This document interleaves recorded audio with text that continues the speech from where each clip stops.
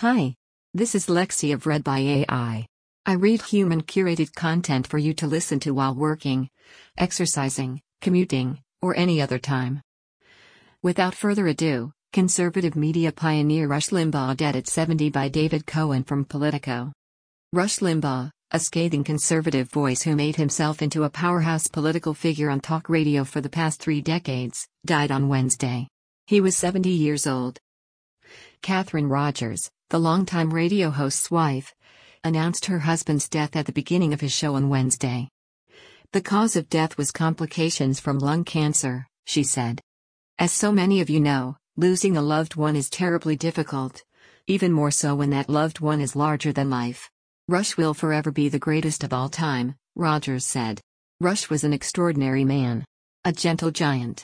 A brilliant, quick-witted, genuinely kind, extremely generous, passionate, courageous and the hardest working man I know. Despite being one of the most recognized, powerful people in the world, Rush never let the success change his core beliefs. He was polite and respectful to everyone he met. Limbaugh disclosed last February that he had been diagnosed with lung cancer. One day after that disclosure, then-President Donald Trump appeared to surprise Limbaugh by awarding him a Presidential Medal of Freedom at the State of the Union address.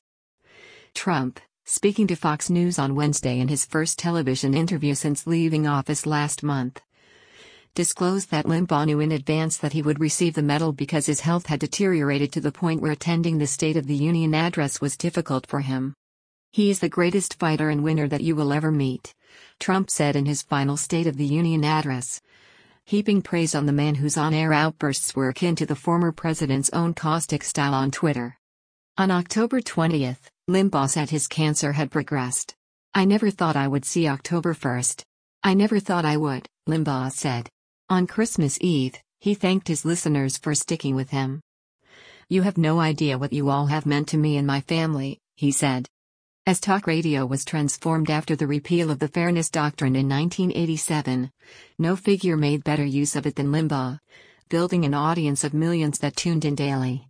Relentlessly, he sold a conservative viewpoint with braggadocio, complete with name-calling and insults. In doing so, he earned the enmity of millions of Americans who found him incendiary, ridiculous or just plain mean. Limbaugh became a national radio figure in 1988 and soon extended his brand with best-selling books, speaking appearances, and a syndicated TV show in the 1990s. "With talent on loan from God, this is Rush Limbaugh," he would say as he introduced himself.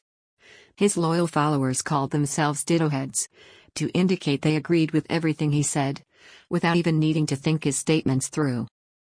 "I know the liberals call you the most dangerous man in America, but don't worry about it. They used to say the same thing about me. Keep up the good work," former President Ronald Reagan wrote to him in 1992. For decades, Limbaugh offered himself up as the holy terror of American conservatism, condemning liberalism day after day. He was particularly influential during the presidencies of Bill Clinton and Barack Obama, both of whom he treated with undisguised loathing. His rhetoric during the 1994 election has been credited with helping sell Newt Gingrich's contract with America to the nation, and thereby lifting Republicans to majorities in the House and Senate. And if Republicans were in power and he didn't like how they were using it, Limbaugh would attempt to redirect their aim. A 1996 New York Times profile described his approach this way: "When he contemplates the universe of liberal activists and protesters, lecturer gives way to lampoonist and outpours the broad, bruising humor.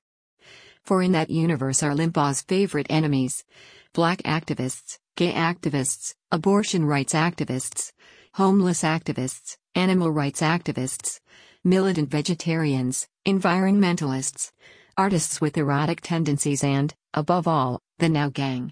Such people he sees as crackpot oddball weirdos, yet somehow, at the same time, a growing menace." To the left, Limbaugh was the ultimate bogeyman, derided as racist and sexist and homophobic and cruel, a time bomb of tastelessness.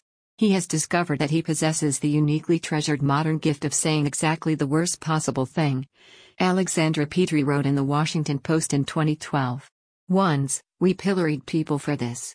Occasionally, we fed them to lions. Now we give them their own talk shows." Others portrayed him as a smart opportunist who used his political exhortations to build an infotainment empire.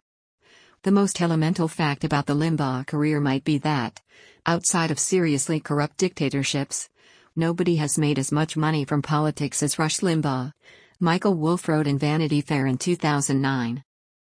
Wolff added, "The extraordinary thing Rush has done, something arguably never before accomplished in the history of the codependent relationship of media and politics, is managed to keep his media day job while assuming something rather close to direct political power. Every other entertainer who has discovered a political mission, from Ronald Reagan to Sonny Bono to Al Franken, has had to quit show business and run for office. Not Rush." Rush Hudson Limbaugh III was born in Cape Girardeau, Missouri, on January 12, 1951. His father was a lawyer and there were a number of other lawyers in his family, including his grandfather, who practiced law until the age of 102. Rush veered off that path. His academic career was something of a dead end. He dropped out of Southeast Missouri State, but he did have his first radio show in high school, under the name of Rusty Sharp. His early years in radio saw him moving from station to station, such as a DJ stint at Solid Rock and Goldwick's in McKeesport, PA. At one point, he worked for the Kansas City Royals, and years later would unsuccessfully attempt to help Royals legend George Brett buy the team. In 1984, he landed in Sacramento, California, and started to build a following. Limbaugh, and others inclined to talk politics on the air, got help in 1987 when Reagan's Federal Communications Commission ended the Fairness Doctrine, which required stations to give equal time to competing viewpoints. Ronald Reagan tore down this wall in 1987, maybe as spring training for Berlin, and Rush Limbaugh was the first man to proclaim himself liberated from the East Germany of liberal media domination, Daniel Henninger wrote in the Wall Street Journal in 2005. His show was syndicated nationally in 1988. New satellite technology made it easy and relatively inexpensive for his program to be sent to many stations. Limbaugh was an almost instant phenomenon, filling the midday slot on talk stations that blossomed across the AM band in the late 1980s and early 90s, wrote Mark Fisher in his book Something in the Air. He made local station owners happy with his blend of controversy, showmanship and sales skills. In his new perch, Limbaugh had no qualms about being outrageous or offensive. A collection of his hits from the 1990s would include the following. Have you ever noticed how all composite pictures of wanted criminals resemble Jesse Jackson? And, the most beautiful thing about a tree is what you do with it after you cut it down. And, feminism was established as to allow unattractive women easier access to the mainstream of society. He branded feminists as feminazis, joked about people dying from AIDS, and did sounds meant to simulate on-air abortions. In Limbaugh's comedy commentary, the disadvantaged are just subjects for scorn, and anyone who thinks to help such people are saps, David Remnick wrote in 1994. Regardless, Limbaugh's show kept getting picked up by more and more stations.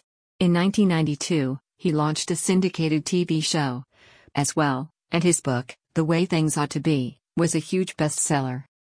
All but his most hardened foes acknowledged he was a skilled raconteur. His mastery of the medium earned him a spot in the Radio Hall of Fame in 1993. A Ditto Head singles group in California was said to be looking for love in all the right places.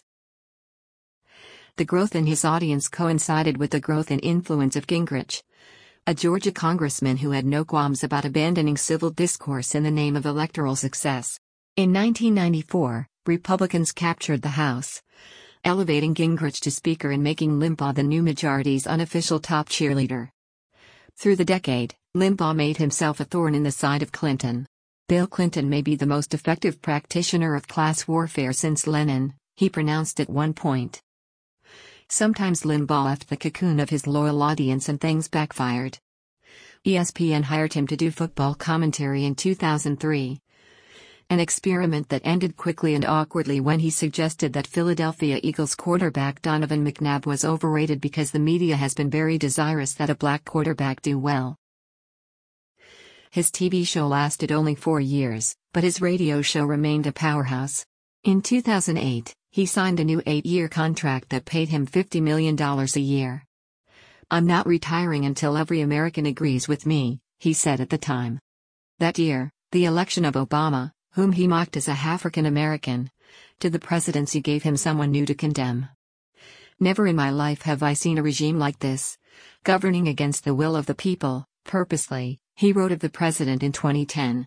Periodically, the little brush fires of controversy that always surrounded him flared up and threatened to engulf him. Media Matters of America, a liberal watchdog organization founded by David Brock, monitored his shows for every outrage with an eye toward pushing advertisers to bail out on him. Sometimes he gave them ammunition, as in 2006, when he accused actor Michael J. Fox of faking his Parkinson's symptoms. In 2012, Limbaugh referred to Sandra Fluke, a Georgetown University student, as a slut and prostitute after she testified about contraception before a congressional committee. This time, his remarks struck a nerve. Limbaugh's recent attack on Georgetown law student Sandra Fluke was as irresponsible as it was abhorrent, Brock wrote. Obama called Fluke to offer his support, which led to new mockery from Limbaugh. Dozens of sponsors withdrew from his show, and Limbaugh offered a rare apology to Fluke. I sincerely apologize to Ms. Fluke for the insulting word choices, he said.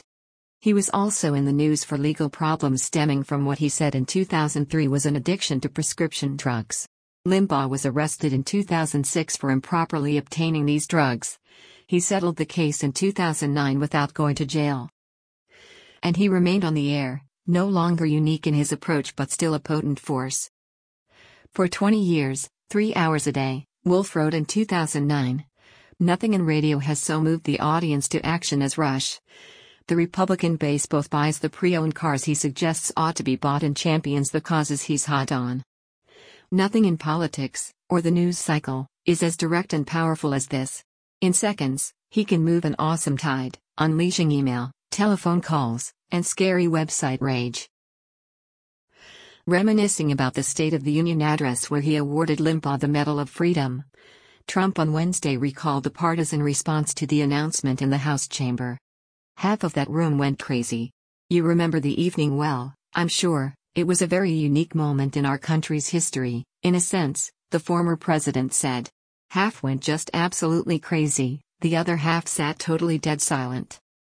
But 100% of that room respected Rush. He was a unique guy and he became a friend of mine.